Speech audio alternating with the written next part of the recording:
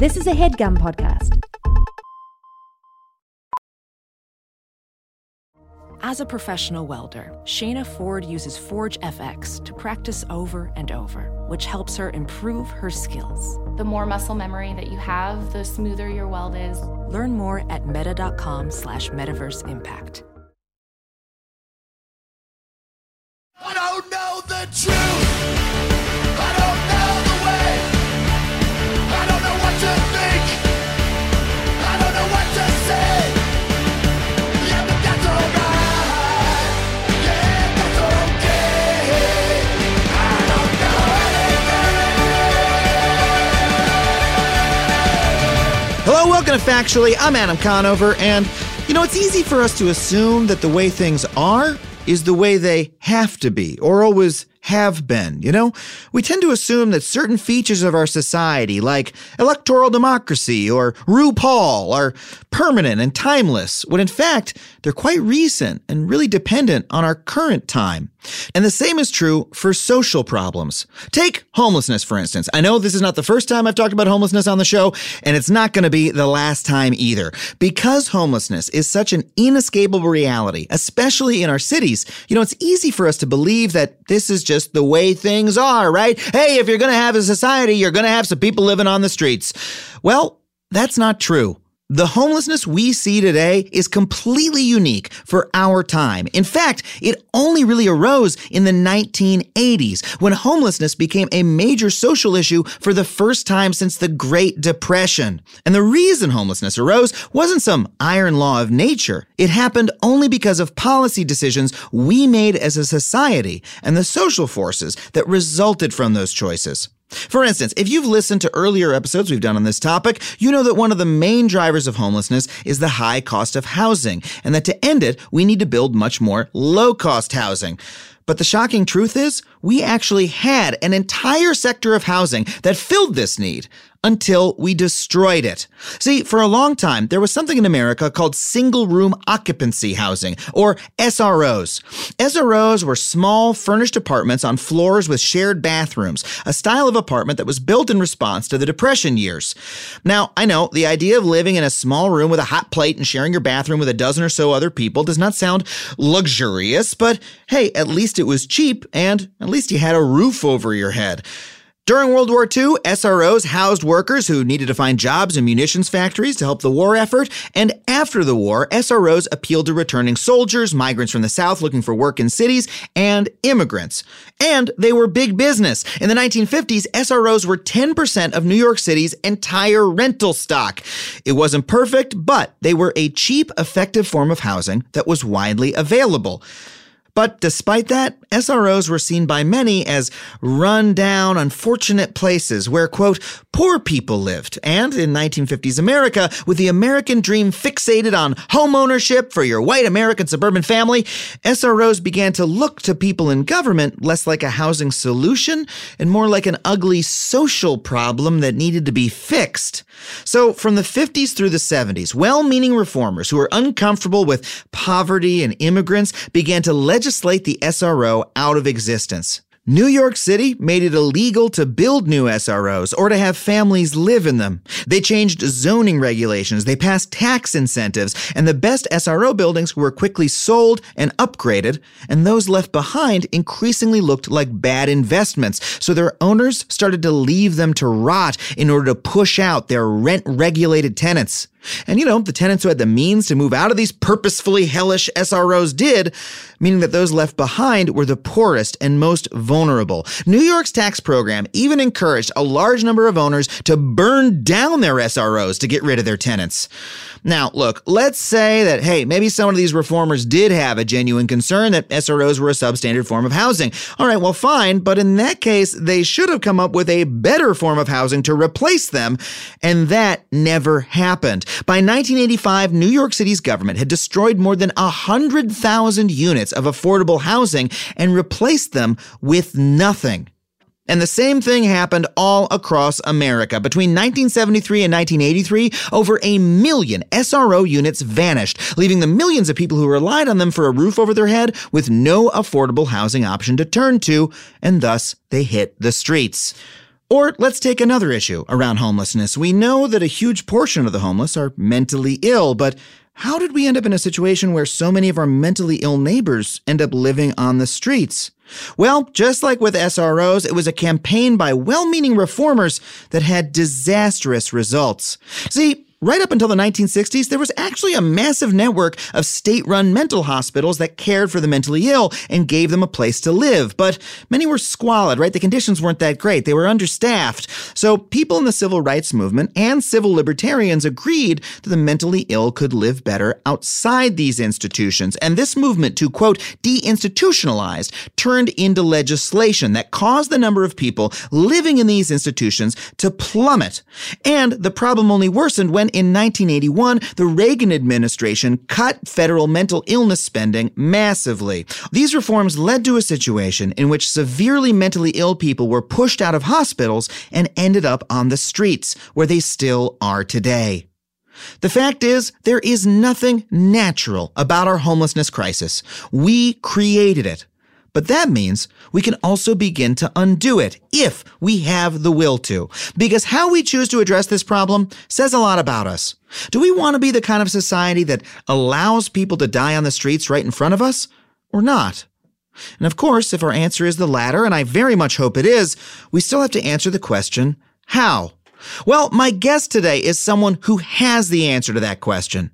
Dr. Sam Tsemberis is the founder of Pathways Housing First. He's on the faculty of the Department of Psychology at Columbia University Medical Center, and the Housing First model he developed to bring people off the streets is in use all over the world. I really think you're going to love this interview. Please welcome Sam Tsemberis. Sam, thank you so much for coming on the show. Thank you. Thank you for inviting me. It's great to be here. Would you tell our listeners just a little bit about who you are and what it is that you do? I was trained as a clinical psychologist, and I've worked with people who are homeless and mentally ill most of my career. I'm sometimes called the father of Housing First because it was a program I started back in New York in the 90s, and it's a program that's been very effective in addressing the problems of homelessness for those who are mentally ill. I've been, in the last few years, working to help communities start Housing First programs, both in the States and Canada and Europe. So I just want to start by talking about our misconceptions about how to address homelessness, because we have this idea, you hear people say that, the problem with the homeless is that they're all mentally ill and we have to address that, or we have to address drug addiction before we can solve the housing problem. That's a misconception, correct? Correct. There are many misconceptions about people who are homeless. There are, on a one-night count, 500,000 people in the United States who are homeless. Wow. They represent really the tip of the iceberg because they are only the people that we see on the street. The count only counts people visible and people in shelters.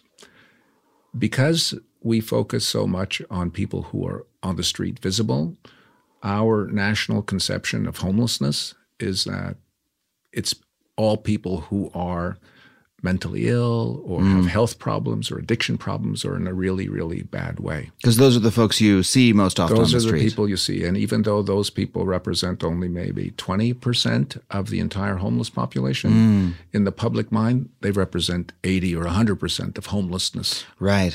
So there's one distortion to begin with. And then the conversation quickly jumps to, how do we treat these people? How can we help them? They're so visibly vulnerable, and the urgency of their poor skin or their hunger, their ranting, demands immediate attention. Mm-hmm. And so the conversation for many years has been all about how are we going to treat these people? How are we going to make them well? Because they don't seem well enough to go into housing anytime soon. Mm. I just want to leave that aside for a minute and talk about the 80 or 90% we're leaving out. Yeah, who are those folks? Which is all about affordable housing crisis and not enough money on the salary, minimum wage issues, and poverty in general. That is something that's not talked about. So that 80 or 90%, that's not caused by a mental health crisis on that person's part. That's simply, these are folks who didn't have enough money to pay the rent and they're evicted and they find themselves without a roof. Exactly. They are the victims, if you will, of the gentrification of the housing as a commodity. Airbnb, the building of housing only for people who make a lot of money. And in order to clear land for that type of housing, you're taking away all of the affordable housing or the, lower end of the market. And so people who are making less than, 30,000, 40,000 can't, if they lose a job or lose their housing, they don't have enough money to get back into housing. And why don't we see those you said, we don't see those folks on the street, so it's not as visible. Where are they instead? They are better resourced than the people we see on the street. They don't have the level of addiction or mental illness that we see on the street. Mm-hmm. They have family or friends or other supports, and they manage in a short time to get back out of homelessness. The average amount of time that people are homelessness in America is really anywhere between 1 and 3 months. Okay. So this group that we see on the street, to get back to them, they are homeless and on the streets chronically, for years. Chronically, right? Yeah. That's the definition that but there's the also government has come up with. And so you said 500,000 people on the street on a one-night count, correct? That's right. But that other population, you're saying there's many times more people who, this is someone who, say, is evicted, so they're living out of their car in their friend's driveway or something like that. That's right. That's right. Or in a garage, or moved back with their grandmother outside of town for temporarily because they can tolerate that kind of crowding. Or I know that in New York City, I didn't realize this. I lived in New York City for a decade, and you would see, I thought homelessness in New York was the person on the street corner, which in New York is not as intense as it is, say, here in LA, right? You don't have encampments. At least at the time I was there, you didn't have encampments in New York. You had, there's one guy per block or something like that. Yeah. Is sort of what it felt like. Yeah. And then I only realized years later that actually what there is in New York is a huge shelter network way out in the outer boroughs that is, because New York has a mandate to provide shelters, but that means that it's basically like this incredibly low quality housing that people are bumping around from shelter to shelter. And so there's actually a large homeless population in New York that is simply invisible to most people who live there because it's not on the street. And so we don't have a proper conception of what it really is. That's exactly right. The number of people who are homeless on the one-night count, if you count street and shelter, is slightly higher in New York than it is in Los Angeles. Really? But, yeah. It's about 60,000 in New York and about 58,000. This is the 2018 count. So, you're absolutely right in your description that it's more hidden in New York City. And also because New York City is often thought of as Manhattan Island, the shelters being in Brooklyn and Bronx definitely export people who are homeless into the outer boroughs. So if we're talking about how many people, because this is a question I've often had, how many people are homeless in America at any given time? If you had to extrapolate beyond that one night count, how many would you estimate? Well, if you estimate that people in general are homeless 3 months, let's say on average, then if 500,000 is the one night count, then it would be at least 4 times that in the course of a year. So 2 million just sort of on the street. But the people that we don't see, people have done all kinds of surveys. One was a phone survey just randomly to anyone in your family ever been homeless. So already, someone who has a phone is already up there. Yeah. But that came up with an estimate of somewhere between 6 and 12 million people a year. 6 and 12 million people a year experience homelessness. Yeah. Wow. And so when we're talking about, now that's a type of homelessness that we often don't consider when we're talking about homelessness. We're not talking about the person who is maybe, on our block who became homeless and is like sleeping out of their car for a couple months until they're able to scrape something together. Right. But returning to the chronic homelessness, which is what I think most people think of, is the person who lives at the bus stop, right, Yes. On their corner. as I have in my neighborhood. Or under the 405 or Yes. the 10 or any of the other highways or along the ocean or in any of the tents, that are springing up everywhere across Los Angeles. So when we, you're completely correct. When we first have our experiences with those folks, we often think, well, how can this person be helped? This person is so profoundly in need of every type of help imaginable to such a degree that I don't even know how to go about offering it. I'm so, frightened or upset by the person. I can't even begin as a person to go about helping. Overwhelming. It's overwhelming need. So how do we address that need? Well, if we pull back for a second from the human dimension of it and look at it just economically, so that just to kind of make that parallel between the people we see and the people we don't see and the similarities between them, let's say the person has a severe psychiatric disability. They would be qualified for something called SSI, Social Security income. I think it's about $700 or $800 a month. $700 or $800 a month in a city like Los Angeles is not going to put you anywhere close to being able to get back into housing. Right? You can't afford the security deposit. You can't afford the 1 month's rent that's needed. Yeah, and also, where are you going to find rent for $700 a month in Los Angeles? No units, no way in. So if this person is mentally ill and they're living, let's say, with elderly parent who dies, and then they lose the apartment, they have a psychotic break and they're in the hospital for a while in the hospital. So they lose their residence because the hospital stay was long. Yeah. And then they're discharged back into homelessness, which happens often. Or they get arrested for being homeless to begin with and, they out of jail, back on the street. Yeah. However it is that people lose their housing, and there's a million stories because there's a million people. Yeah. Once they're on the street with only that much money, they are priced out of the market forever. They cannot get back in unless there's an intervention, a program, a rent supplement, someone that's going to help them with supported housing or rent. So in that regard, the homeless, mentally ill, and the not so mentally ill homeless are really more about homelessness and the economics of homelessness.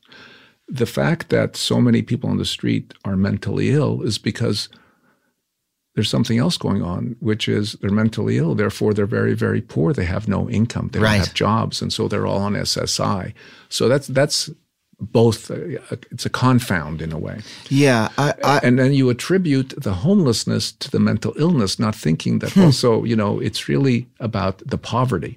Right. Because when you think about mental illness in the population, 3% of the population, when you look at epidemiological studies, has schizophrenia. Yeah.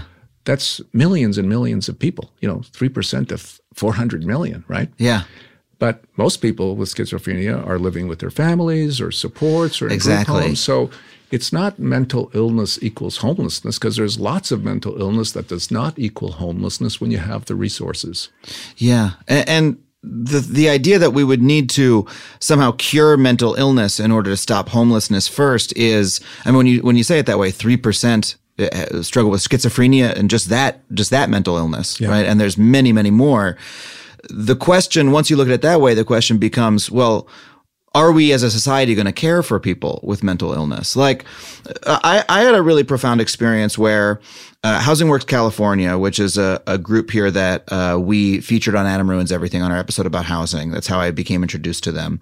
And they work to, get folks into housing in a permanent supportive housing model, which I hope you'll tell us more about. The Adam Ruins Everything staff went down there last time we were working to one of their residences to just it was a volunteer day for our staff, but also just to hang out with the residents. We brought pizzas and we played board games and we had a good time. It was really wonderful. But meeting the folks who were being helped by this program, all of them were disabled. One fellow was, very kind man. He was developmentally disabled, folks in wheelchairs, and what I realized is these aren't disabilities that you need to cure or you need to treat or something like that. These are folks who, the disability contributed to their poverty, as you said. And really what's happening is these are folks who need care and we're not caring for them, and that's why they're on the street. And so the question for me becomes, look, if we've built a society where in order to have a house, you need to not be poor, right? You need to like be able to work for a living, or have someone else support you, right? Well, there's a certain number of people who can't work for a living and who don't have someone else to support them. And so what do we as a society want to have happen to those people? Do we want them to die on the street in front of us? Or do we want to provide them with like a minimum standard of care? You know, it's kind of, that really made me do a 180 about how I thought about the problem. Yeah. Well, it's, do we want to wait until people are poor to give them housing? In the programs that were set up to address homelessness for people with mental illness, because this whole problem, by the way, we didn't really put it into context yet, but it's only been around for like since 1980. Oh, I talked about that in the introduction to the show. Yeah, that homelessness, modern homelessness, is very new. Very new. And so what we did was create a system that we basically borrowed from the psychiatric hospital system. You know, you go into a psychiatric hospital, you're very upset, emotionally distraught, and you get treatment and medication until you calm down, basically, and then you're discharged with continued care. So there's this assumption that people need to be, even though they have a severe mental illness, they need to be appearing like they don't. And the same criteria was used to provide housing for people with mental illness.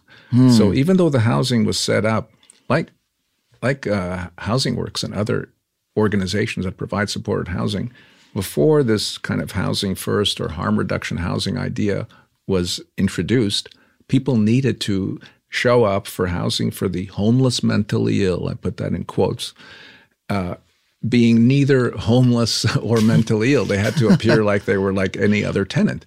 And that required a lot of time spent in shelters and transitional housing and other kinds of programs designed to get people ready for housing. They called it housing readiness. Because it's that idea that, oh, you need to be mentally fit, or you need to be not drug addicted. You need to have solved all your problems before you've earned housing. Right. Which is...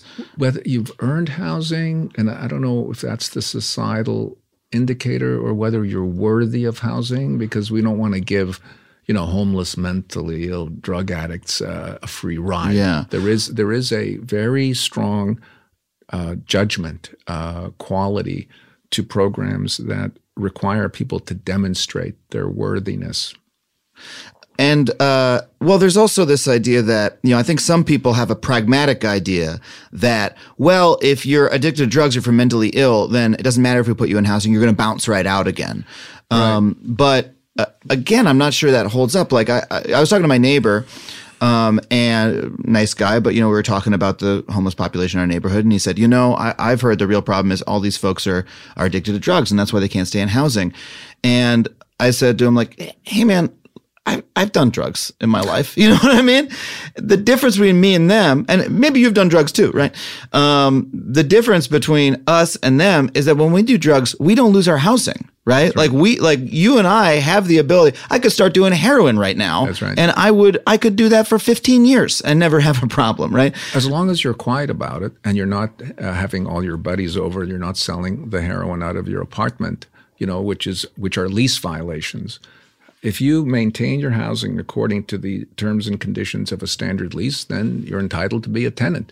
And most people who have addiction are not on the street. They're in housing somewhere. I mean, The level of addiction is much greater than what we see on the street. And also true for mental illness. Yeah. You know? And so that's evidence that those are not really the causes of homelessness, and they're also not something that we need to fix in the person before they can get housing, correct? Correct. You don't have to fix them before. And in fact, if you fix them after people are housed, or try to fix them after people are housed, you have a much better chance at it. Right. Also, this assumption that mental illness and addiction can be cured or fixed is another one of those. You know, this whole conversation started with myths about belief systems around the homeless who have mental illness and addiction. And mental illness and addiction, we don't actually have a cure for. We have some pretty good ideas about how to, but, you know, it's been around for ever since humanity, right? Yes. So these are ongoing challenges. And if you wait to cure that before you give someone housing, This is why people had been housing for years and years, homeless for years and years. Right. These conditions are sort of part of the human experience, like cancer and heart disease and age and, they're chronic, and they're also, there's relapses involved. People do better for a while and then they don't. Some people recover completely. It's all possible, but to wait until that happens before the crisis is homelessness. The crisis is not mental illness and addiction. Right. So let's talk about the housing first model, which is what we're working our way towards. The idea that instead of trying to solve those issues first, if you put someone in housing first, if you solve that immediate need, which is the name of the problem, homelessness. So if you solve the homelessness problem, those other problems become easier to treat, or just the idea that that's the most effective solution. Can you walk us through that? Well, I'll walk you through it the way I learned about it, which is by talking to people. I used to take people from the street that appeared to be so compromised that they may have been a danger to themselves, like we didn't think they'd make it through the night, because of their medical conditions. They're coughing up blood, for example, or their legs were oozing pus and we were afraid they were going to lose them, or they were ranting at any passerby. And so if they were appearing to be a danger to themselves or others, we would take them to the hospital involuntarily. There were very few people, like we would see 30, 40 people a day, and maybe one we would take to the hospital. In those conversations, in asking people how they're doing and how they got there, and you learn about their street experience, what was lost, the support that was lost, or the way they were evicted from their place and they haven't been able to get back. And because we were a mental health team, we were like, well, what about treatment? And people would say to us, look, I've had this problem hearing voices. I've been hearing voices since I was like in my 20s. This is a 50-year-old man talking. And he says, I know what hearing voices is about and how to manage that. That's not my problem. So, well, what about the drinking? Is that what contributing to, losing your housing? He says, I've been drinking since high school. I know the difference between drinking and homelessness. My problem is I don't have a place to live. These other things are problems, but they're not my most immediate problem. Yeah. There was, from that lived experience of the person who's actually going through these things, and most people will report something similar to that they are aware of themselves and the conditions that they're struggling with. The urgency of the housing was made clear through those interviews. The problem that I had was that I couldn't do anything with this information because there were no housing programs that would accept someone as compelling as the people I was talking to on the street. They'd say, we have criteria. You have to be sober, often 6, 12, or 18 months of sobriety, mandatory to get into housing for the homeless, mentally ill drug addict. But don't show up, addicted, show up sober for this housing. Yeah. And then also people didn't want to participate in traditional mental health, like taking medication and going to groups. They were dealing with things on their own terms. So we had to create a new way of honoring people's experience and providing for them what they most urgently wanted. That's how we started Housing First. We created an agency that basically got a grant from the government to provide rent and case management support because we weren't going to leave people alone once we housed them. Clearly, they were in need of follow-up. And we, just prayed that the thing would work out because it hadn't been tried before. I was worried about the people that were going into the apartments. Are they actually going to be okay? Can I really believe them? Because now that was going to be tested. Yeah. And what about the other people in the apartments? Are they going to be safe given who we're housing? And given all of that trepidation, and I think some of that trepidation today, even after years and years of research that talks about how effective this program is, we have lots of data. It's one of the few well-researched programs. There are still people who are nervous and unwilling to give people a chance unless they prove stability first. Yeah.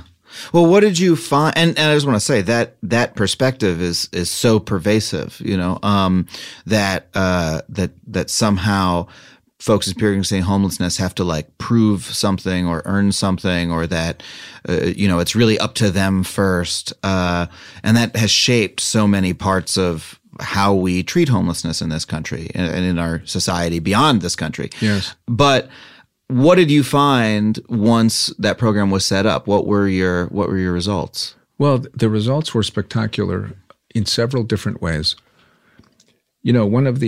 Here's another myth to put on our list of myths about homelessness. Oh, people just want to be homeless. They're out there because, they've offered them shelters, they've offered them treatment, and they don't want to go. They're choosing to be homeless.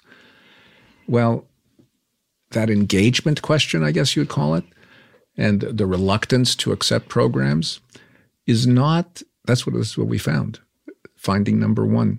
It wasn't that people were reluctant to engage. They just didn't like what was being offered to them. They didn't want to go to a shelter. They were afraid to go to a shelter. These New York City shelters you described in the early days had over 1,000 beds, less than 12 inches apart. 1,000 men sleeping in basically what was an armory converted into a shelter. The level of criminality and threat, in terms of territoriality,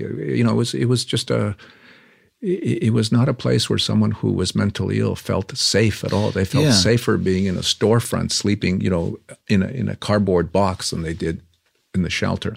Yeah, so when people say, I don't want to go to the shelter, they're not refusing the shelter. They're choosing the street over the shelter because given the choices, that's what they felt better. Yeah, I've heard homeless folks say, I can't go to the shelter. It's not safe. Yeah. Like your things will be stolen. You'll be beaten up if you go to the shelter. If you have money, it'll be taken. It's not a good environment. So the ability to offer housing to someone on the street, there was more of a sense of a disbelief rather than reluctance. But people were overjoyed. They're like, "What is this, a prank?" Yeah. It was like. They had heard a lot of stories about, we'll get you housing, come with me. Yes. And then it ended up being like a drop-in center or like, oh, this is step one. Yeah. But always with the lure, on the hook was housing. Come to our church for long enough. Yes, and eventually. Yes. We get housing, come to our church first, eat and pray. But this was legitimate. And one of the things we did very quickly, some people believed us and we delivered and it was good. And then we would take people we had just housed with us on the outreach team so that it wasn't like me or another staff member saying it was someone who had actually benefited from the program. And they would say, no, you can try. I used to be where you are, man. And like this is, on the level. Yeah. So that helped our credibility. We always worked with people on our team as professionals who had the lived experience because that also informed our expectations about what happens next and what happens after that, because these folks had been through it.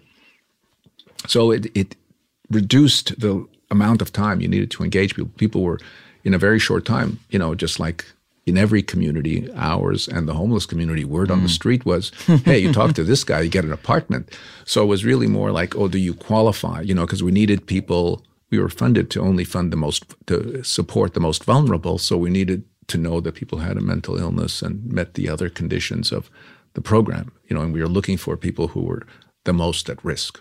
And so these are folks who, by that everyday conception that we have, but by the lights of the misconception, folks would say, oh, there's no way this person could stay in housing because they're on drugs and they're mentally ill and they're going to bounce right out. They're going to hit the streets again immediately. What did you find actually happened? Because it was such a risky thing, and we were counting, measuring, evaluating from the very first year we started the program. And we had learned that about 30 or 40% of the people who had to get clean and sober would make it into housing eventually because, New York City kept data on these things, the shelters and placements.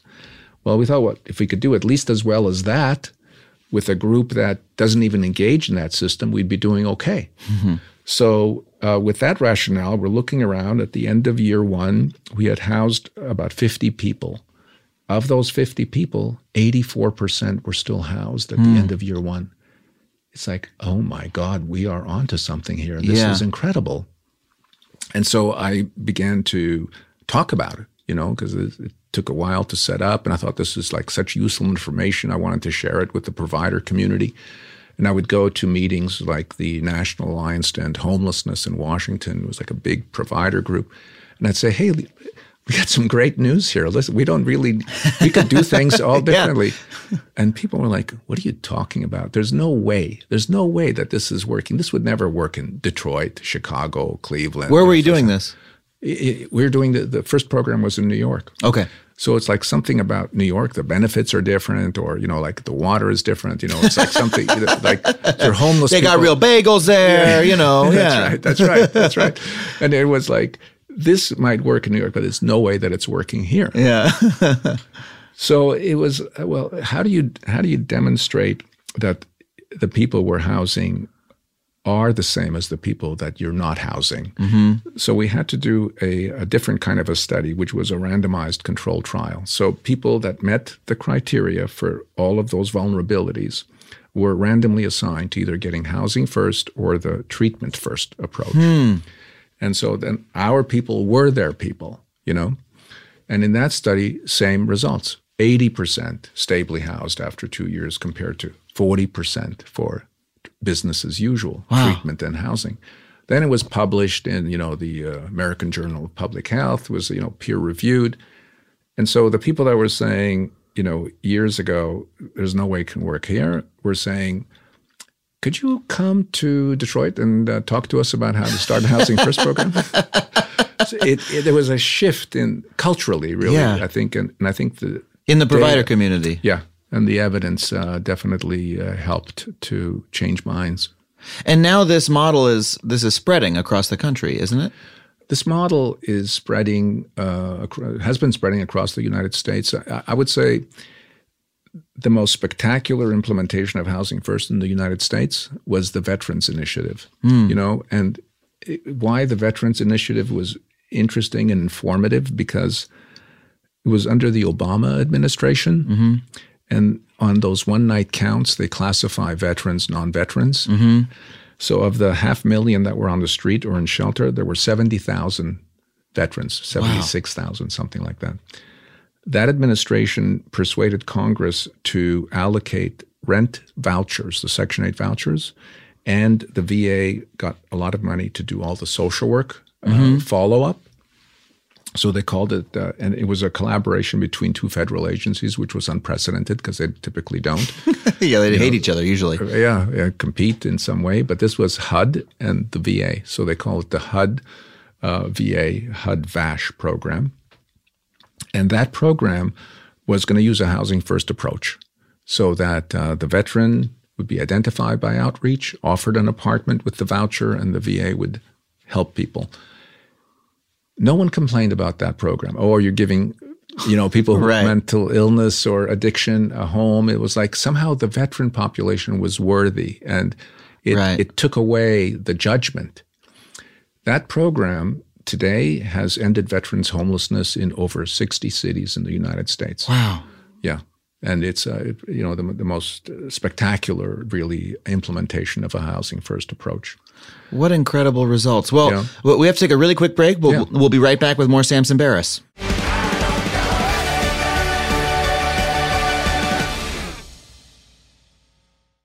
As a Factually listener, you're probably aware of my unwavering commitment to online privacy. Well, Delete Me has been an indispensable tool for me for many years, long before they even started advertising on this show. I've been using their wonderful service. In today's digital landscape, it's alarmingly easy for data brokers to traffic your personal information online. In fact, I would almost guarantee that your personal information is on multiple data broker sites on the internet right now. It's not even the dark web, it's the regular web. These data brokers may be peddling and exchanging your name, phone number, and home address, all without your knowledge. And trying to locate and remove all this data yourself can feel like an impossible task because there can be dozens of these sites. But that is what Delete Me does for you. Delete Me's team of experts scours the depths and the breadth of the internet to locate and remove your personal data. Within just 7 days, you'll receive a comprehensive report detailing their findings and what they have removed. It can be hard to believe, but approximately 41% of Americans find themselves vulnerable to various forms of online harassment, and this means doxing, scams, and even identity theft, all of which pose significant threats to your financial security and could potentially derail career opportunities. I mean, I used to get weird people calling my cell phone all hours of the day or night until I signed up for Delete Me, and it cut it right out. So if you want to safeguard yourself like that and live with the peace of mind that experts are hunting down and removing your personal information every 3 months, then check out Delete Me. Go to joindeleteme.com/Adam and get 20% off for all consumer plans with the code Adam. That's joindeleteme.com/Adam. Ophthalmologist Dr. Strauss has seen firsthand how the metaverse is helping surgeons practice the procedures to treat cataracts. Cataracts are the primary cause of avoidable blindness. He works with a virtual reality training platform developed by Fundamental VR and Orbis International to help surgeons develop the muscle memory they need. The result? More confident, capable surgeons. And even more importantly, Patients who can see. explore more stories like Dr. Strauss's at meta.com/metaverse impact.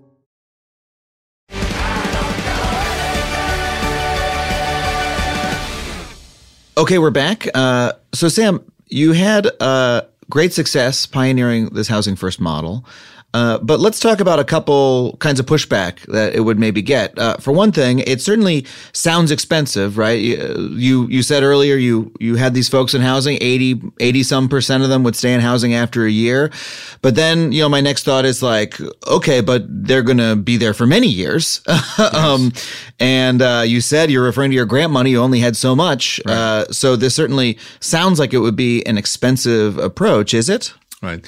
Well, this was a side effect, because I'm really a clinician by training, and my values are, if we have a cure for something, we should actually apply it, no matter what it costs. Yeah, fair point. And I'm not implying we want to apply a cost metric to this. No, but everybody does. So Yeah. I think your question is completely on the money, so to speak, which is, what is this costing us compared to what?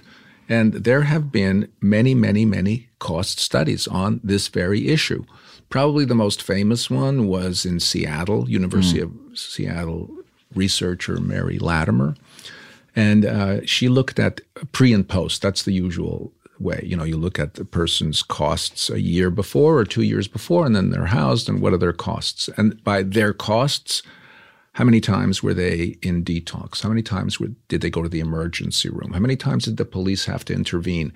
Either intervene, bring them to the station, bring them to jail, have them go to court, see the judge, spend time in jail, released. How many times were they inpatient, psychiatric inpatient, medical inpatient? ER visits. ER visits. Yeah. All of that data, which they call the service utilization data. In Washington, it was in the millions of dollars saved for the cohort of about 150 people that were homeless on the street and frequent users. And a year after housing, the state saved, and Medicare saved, Medi-Cal here, millions and millions of dollars. Wow! Because the average number that is given for these pre-post costs is about, it cost for someone to be homeless, just the average person, like nationally, $40,000 per person per year. Wow, $40,000. Housing first, rent supplement for an apartment, a modest apartment with support services, anywhere between $16,000 to $22,000 to $24,000 per person per year. So I think it's easiest to imagine why that works, at least when I'm thinking through it, in terms of like emergency room visits. Like if someone is on the street, they're going to be subject to so many more, the weather is beating down on them. Obviously, it's going to create more medical issues. Right. And dehydrated. Yeah. And so they're going to have more emergency room visits. We know emergency room visits are the most expensive kind of care, but also emergency rooms must treat anyone who comes in as we want them to do. Yes. So there's like this necessary cost that everybody has to bear for leaving a person on the street that way. Whereas because they're constantly having emergency problems that need to be treated, police visits, as you said, versus when they actually have a stable home, those problems aren't as acute or maybe even have a chance to improve, and that emergency care isn't needed. You know, in the group that I had the most experience with, people with severe mental illness, they would often get hospitalized. In fact, the group that I worked with was being taken to the hospital involuntarily if they were a danger to themselves or others. So a month in the hospital at that time was about $1,500 a day. So 30 days was like $45,000 in Bellevue Hospital, acute care hospital. Sometimes they go to the state for a longer stay. But at the end of all of that, you know, $45,000 for a month's stay, that's like 2 years' rent with services, you know, spent right there. So it's a tremendous cost saving, you know, from that perspective. So when you found out about this dynamic, right, when you did this first trial and you said, okay, let's try housing these folks in this way. And then after a year, you've got this incredible success rate and you're realizing it's more cost effective to do it this way. Were you like, holy shit, this is the solution to homelessness. Like it's cheaper and more effective and it really works and we can do it. I mean, it feels like it's the magic key that unlocks the door. You know, I think it is that. I still feel that way. I'm actually perplexed why we haven't solved it, because I'm looking every day at the problem, you know, walking the streets like everybody else, and it's like, why are we still here? Why are there people on the street when we know actually how to fix this thing? I find it frustrating. And I know that it's had really great success in some cities, and I want to talk about those in a second. I know it's had great success in Utah, for example. But I share that frustration because, you know, here in Los Angeles, we all voted for a measure to tax ourselves as the citizens of Los Angeles, Measure HHH and Measure H, to build permanent supportive housing of the type that we're talking about, of the Housing First model. Literally, this ballot came out, I think, the year after we did our segment on the Housing First model. And I was like, oh, great, terrific, wonderful. And the citizens of Los Angeles voted to tax ourselves. We raised $1 billion. And it's 3 years later. Not a single unit has been built. I think they're trying to get the first ones online this year. And the homelessness rate has gone up.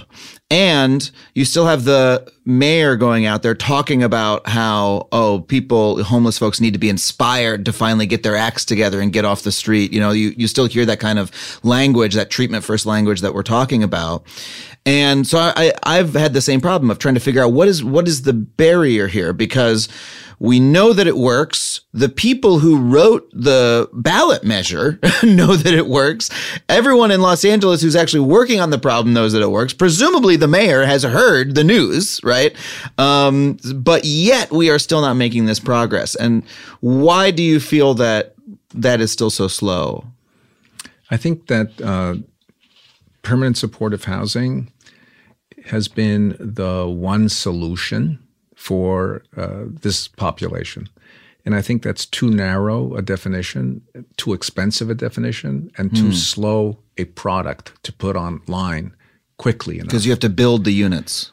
Well, and when you're building these units, because they have to be also staffed with people and they're meeting all kinds of extra requirements in terms of disability requirements. Right. They're much more expensive, 2 or 3 times more expensive than just building regular affordable housing. I see.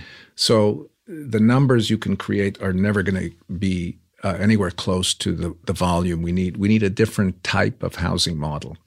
I'll tell you where my favorite example is, in a country where they've solved homelessness. Oh, I want to hear this. Yeah, tell me about it. They have solved homelessness in Finland. Now, I don't know if you're a Michael Moore fan. You know, they've solved the educational system. I'm just laughing because, you know, the Scandinavian countries are always used as our example here. And there's a certain skepticism I have about that because I went to Norway, visited Norway for an event that my partner Lisa was invited to. So I got to spend a week in Norway. And I was like, oh, this is wonderful. First of all, I have Norwegian heritage. And I was like, oh, for the first time, I feel comfortable in a climate. I was like, this feels right to me. What's a Norwegian doing in Los Angeles? It's long descent of long descent, and only on one side. Yeah. But also going there, they have so much oil money in Norway that the government owns. Right. And so going there, I was like, well, of course everything is nice here. This is like going to your rich friend's house and saying, oh, my rich friend, oh man, they've got a nice fridge and they've got a nice pool. Why can't everyone live like this? Well, let me ask you though. I mean, don't you think that? Do you think that Norway is richer than the United States? It's not. It's not. Yeah. We are by far the richest country, by far. Fair enough. The problem we have that they don't have is disparity. We have billionaires in Seattle alone between, the major companies, the Amazons and Gates and Boeing. I mean, there's like enough money, wealth there to probably cure all of the elements in several continents combined. Yes. So we have tons of money. The problem is the way we distribute it and the way we think about it. The Norwegians have money and the Finns have money, but they have a different way of having a social contract that says, we're all going to share this. Yeah. We're going to share this, and we're going to take care of the people that don't have enough by, like you described earlier about the Proposition H, by taxing ourselves to help those that haven't managed as well as we have. And that runs through the fabric of the social contract. That's the major difference. It's about disparity. Fair enough. Well, tell me what they've done in Helsinki. Well, what they did was the first thing they did was they identified the number of chronically homeless people on the street. There were about 2,000. And then they were like, what do we do about this? And then they quickly came to, this thing, housing first, it seems to make sense. So I'll tell you what probably is the theme of this, which is rational and pragmatic. So, okay, housing first. Well, if it's true that we can take people from the streets and bring them right into an apartment, why do we need all of these shelters? They had hundreds and hundreds of shelter beds, 700 or 800. They began first by converting the shelters, which were massive places, into small apartments. Then they invested, because it was clear there weren't enough shelter beds, because when you take a shelter and make it into apartments, you have 100 shelter beds, but you only have like 20 apartments, right? Because there was more space. They created a foundation called the Y Foundation, the letter Y Foundation. They have a website that describes all of this, what I'm telling you. And that foundation was funded by business, the faith community, and government. And they began to buy any kind of housing that was on the market for sale. So all of the rental properties were owned by this nonprofit. In 8 years, they had bought 12,000 units of housing. They only had 2,000 homeless people. So there was more than enough in the turnover. And what they did with the other units was they rented them out to regular folks. Yeah. So it wasn't like, this is where the homeless, mentally ill live. This is where we all live. Yeah. And the people that had mental illness or severe addiction would have visits by social workers to help them manage their life. Yeah. So that it was an integrated housing model. It was a housing model that purchased every available affordable housing. They were not in it for the money, for the stakeholders, so that because it's a nonprofit, profits were reinvested into the housing portfolio. The entire portfolio is no longer government subsidized. It's self-sustaining because the real payers, the market payers, are sustaining those who have less money. It's kind of brilliant and simple at the same time. So that now in Helsinki, they have a shelter, 52 beds. That's all, because as people fall out, they are quickly placed into one of those thousands of units that are turning over. People leave, and so it's really that's step one. Step one, which is they got everybody off the street effectively. Here's step two, and we haven't even talked about this in this whole conversation. Yeah. And it goes back to the beginning, which is it's about poverty. And unless we address the poverty, we're going to, even if we succeed, tomorrow we decide, okay, we're going to get vouchers for everybody in Los Angeles and we're going to find housing, maybe not downtown, but we'll get them housed somewhere. Next month, we're going to have new people who are homeless because still SSI doesn't pay the bill and the rents are too high, and there's not enough affordable housing. And that's what I've heard in Los Angeles about the numbers going up, that they're doing what they can, or they should be doing more, but the number of people hitting the streets is larger than the number of people coming off of the streets. So what the Finns did was they identified who's at risk. People with mental illness, certainly. People who were paying 60 or 70% of their income, whatever modest income they have, towards the rent, so they're always like a paycheck away. Widows, people, single parents who had kids and over their heads in expenses. And they began a prevention program where they would supplement that group's rent so that they could pay comfortably and bring their rent burden to about 50%. So that they wouldn't be at risk for homelessness. 50% of their income. 50% of their income. So those folks are, even though they're receiving supplements, they're still paying 50% of their income on rent, which is high. Yeah. But so those are really the most at-risk people. These are folks who, oh my gosh, they're making $100 a month and their rent is $101 a month. Let's get that down to $50 a month. I know those are made up numbers, but yeah. But that's exactly the model. Yeah. So they have the prevention piece. They have the short-term, one shelter of 52 beds they had 600 7 or 8 years ago, and they have everybody housed.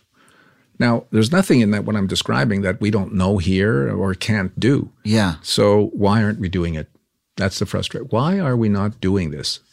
We did it for the veterans. Is everybody else who's not a veteran not worthy?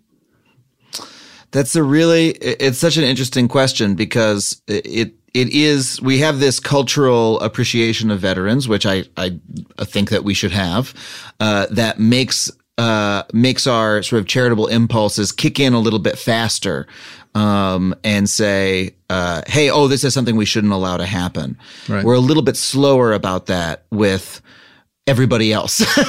And especially folks who are mentally ill, for instance, which is so odd because we know that that's an illness. It's in the name, right?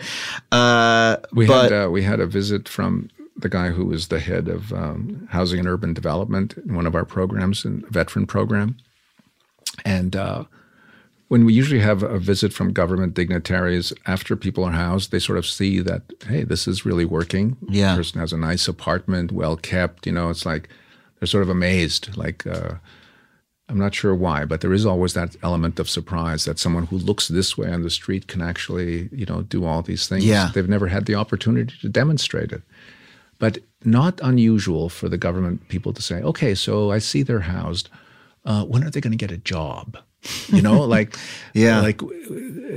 sort of to get off the dole, is sort of the cultural thing. The only time I saw an exception to that is they were visiting the veteran, and the veteran was at home, really nice apartment. It took him a while to get used to it. He thought it was being monitored. He was struggling, but he was keeping it really, really neat. And when he had the visit, he almost canceled, but it went through. He was managing, not to be too anxious. And he was playing some music to calm him down.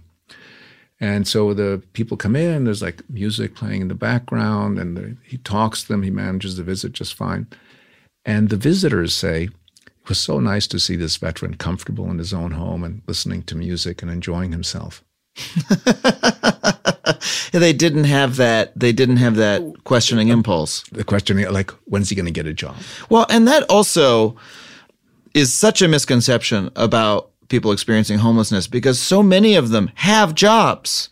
I was just at an event that CELA, an organization in Los Angeles, does called Saturday Supper, where we invite folks experiencing homelessness to come have a hot meal, take a shower. There's a big shower truck, and watch a movie, and there's like clothes as well. And it's a really wonderful organization. Look them up if you live in LA. But I was helping a fella out with looking through clothes, and he was like, "Oh, great! I need one of these for work. I work in a kitchen. This will be perfect because I wash dishes. And that's what I need." And the fact is, having a job in Los Angeles, as well as in many cities around the country, is not enough to earn you a home, to earn enough money to live. It simply, there are many, many jobs that do not. And I've heard people say, "Oh, come on, anyone can get a job at McDonald's." Yeah, maybe so, but doesn't pay a month's it doesn't pay a month's rent. That's right. There's lots of people living in shelters that have jobs. Yeah, and it's fundamentally a problem of distribution of income. I also, the woman from our Adam Ruins Everything segment on housing, Dorothy Edwards, who is, if you haven't seen that episode, please check it out. She's one of my favorite people I've had on our show. She came on the show and talked about how, she had lived on the street for, I think, 15 years, was addicted to drugs. She was put in permanent supportive housing. She was, found by Housing Works because she was she was one of the most vulnerable people, most at risk of dying, like in the next year. So they put her in housing. And now a couple years later, she's, clean and sober. She's been living in housing for a number of years. She works for Housing Works California. She lives in one of these residences with other, clients and is, basically doing social work. And she's, like a pillar of this organization. And she flies around the country, like speaking on this topic. And she told me, despite all of that, despite the fact that she has her life is a complete 180, right? It's the biggest success story you could have. She said, if my income that I make from working this job was not supplemented, I couldn't afford the supportive housing I live in now. And she currently pays rent, but she is still receiving, a subsidy. And so the idea that, a job is going to solve, the job is the main thing that people are lacking. Well, look, this era of homelessness was created fundamentally by a federal government decision to stop funding programs that would build affordable housing. That's what created homelessness, and we have never gone back to the root of the problem, and we have misattributed the root of the problem to personality characteristics or personal failings or something about the people who are homeless. In fact, this whole safety net, gone.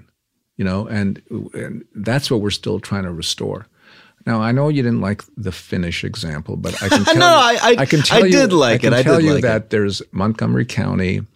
You turned me around on it. What's that? You turned me around to the Finnish example. All right. But there's county at the county level here, both in Milwaukee County, Montgomery County are the two I'm most familiar with, Bergen County in Jersey, where they have, between the cities and the county governments, ended chronic homelessness. So it's possible within even our own framework with the kinds of coalitions and the housing first approach to get to the end of having to walk by people on the street.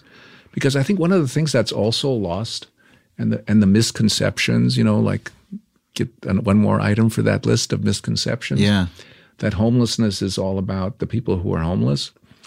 But if you walk by homeless people every day and yourself, what you have to shut down, what we were talking about earlier, yes. that what it calls to you and the pain that it causes you and what you have to shut down to walk by just to survive and get to your appointment on time is costing you something personally at a human level. Yes. And then if you're walking with your kids and you're teaching them to look away because it's sort of rude to stare at people, but they can't help themselves because it's so awful. They can't not look. Yeah. It's like an accident, and you're telling them, don't, you're teaching the next generation to look away. Yeah. So I just want to say again, as I did in the beginning, I'm very grateful that you're bringing attention to this issue, because if we could raise public awareness that this is a solvable and very manageable problem, if we get it right and we have the resources and the model and everything else to do it, I think we could do this quickly. So I want to know what that model is. What is your prescription to tell if you could go tell, the president or the next president, if we do ABC, we can solve the problem, even in a place like Los Angeles where it's so acute? The solution is simple. It's a tremendous influx of Section 8 vouchers. You have to freeze the affordable rents so that rent doesn't become a commodity. Real estate doesn't become a commodity to invest in, but becomes a guarantee for people to live. We have to shift culturally from thinking that housing is something people have to earn to housing is a right. Mm-hmm. Like healthcare is a right. Yeah. We haven't quite got to that either yet. Well, we're currently engaged in a cultural conversation about what our rights are and whether those are rights. That's, I think fundamentally it's a question of values and economics. Yeah. The economics, if the values are aligned, are not that complicated. You have to freeze the rents so that people aren't always priced out of the market. You have to acknowledge that some people need a more affordable rent and not give up entire neighborhoods to the gentrification, the commoditization of housing as for profit. Right now in Los Angeles, there are 2 vacant middle-class apartments for every homeless people. We keep building these beautiful buildings, and it's actually the tax structure is such that you can deduct the rent loss and it's still worth your profit. Right. And to keep them vacant. Yeah, we're building buildings with swimming pools and interior and parking, private parking, and all these things, rather than keep them empty. It's still financially worth it because we've set it up that way from our tax base. So if you incentivize the building of affordable housing, give people vouchers, many of the people we're talking about on the street will need support. In addition to that, we already have lots of support services that we can attach them to. Yeah. It's not that complicated. And well, it's to say. There it is. It's not that complicated to say. And I think there's a perception that, what I was giving you a little bit of a hard time about Finland, right? That there's a perception that for some reason it's easier for them than it is for us. That there's something special about that society, right? That makes it okay. Well, they can do it, but no, this is America where things are really tough. Oh, our homelessness is different. Our people are different. We have more, or whatever. But no, I'm curious what you say to that. No, it's not that. It's nothing to do with the people who are homeless. It's all to do with our politics and values, really. I mean, we look at the extreme political climate we're living in now. I mean, I can't remember a time where things were more divisive and conflicted than they are today. Yes. I mean, you do need a consensus, to move forward. We have a Congress that's paralyzed and a Senate that's nothing but obstructionist, and it's like.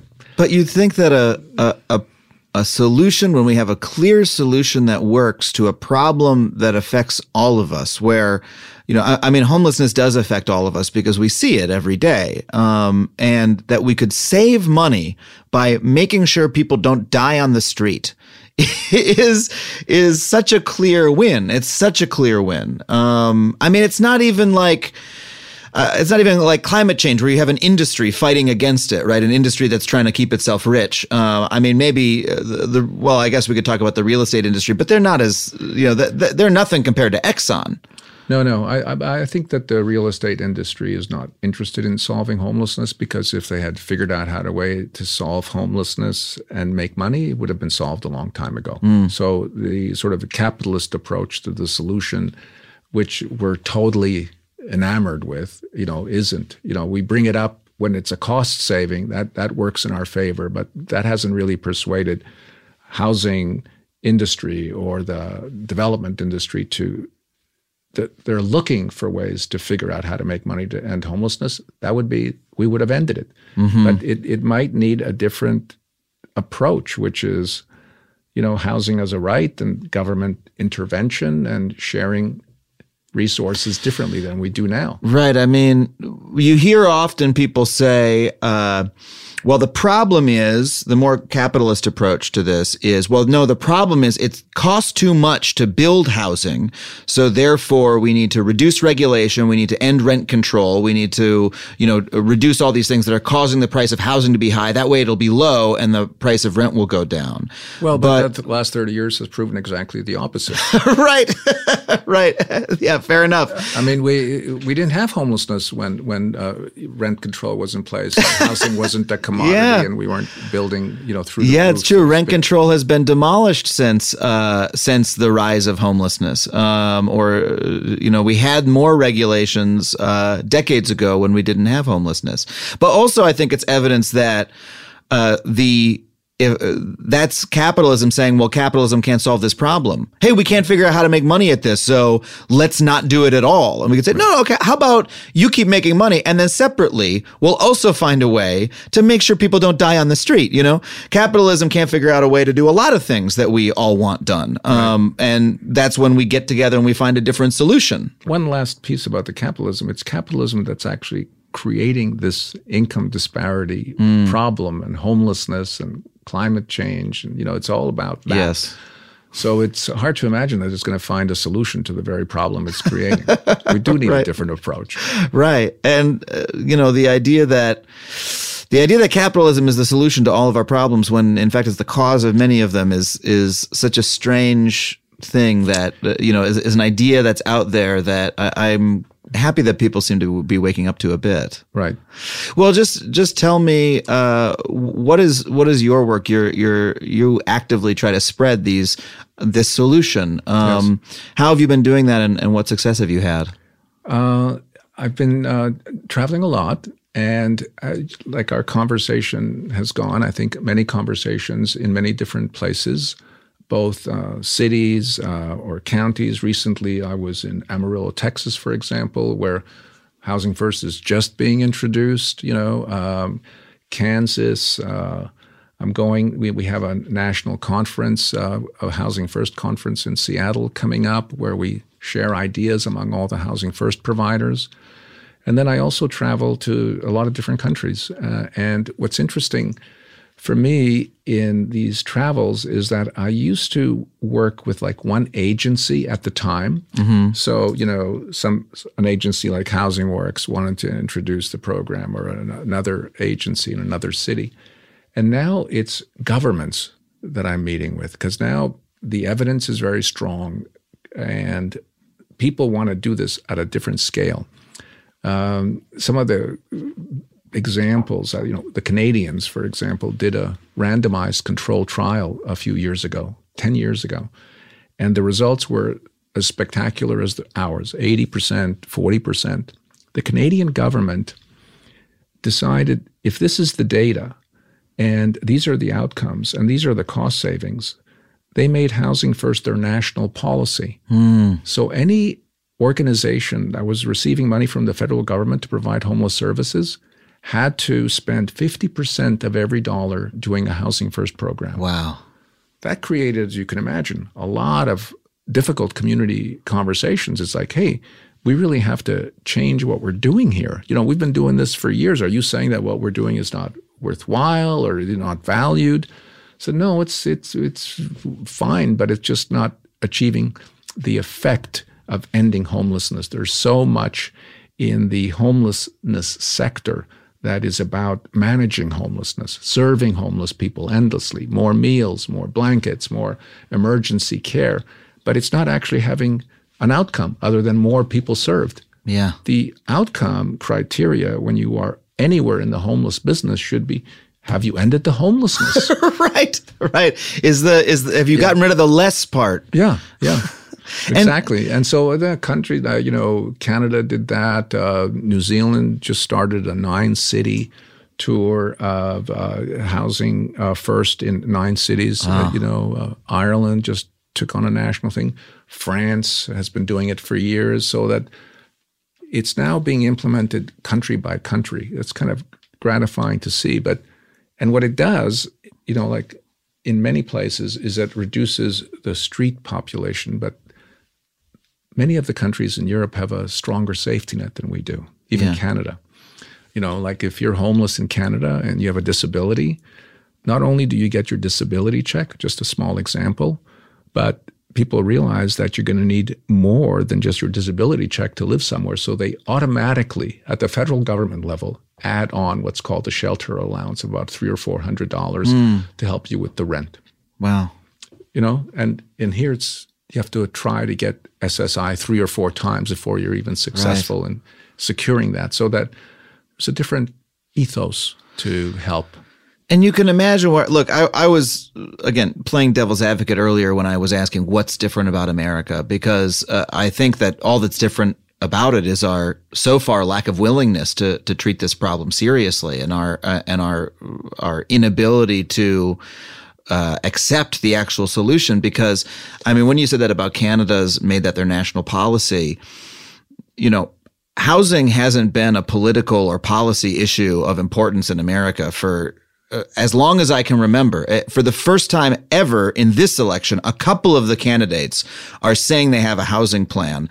But even then, they're not running on it. They're not running on, to me, they should be going to every single city saying, no one can afford rent and there's people dying on the street. This is one of our greatest domestic policy problems. I think this and climate change. And again, these are my issues, but they're all our issues. Yeah, they belong to all of us. And we haven't yet seen that sea change, but imagine if we did, and imagine if, HUD made this their national policy. National policy at HUD is housing first, just like you said. It's been done in Canada. What an enormous effect that would be. Policy and money, because there's lots of policy lip service paid to housing first, but the money has not followed. Well, I thank you so much for helping pioneer the solution and for spreading the word about it and for coming on the show. It's incredible work. I appreciate you so much. Adam, thanks very much for inviting me, and thank you very much for all the work that you're doing.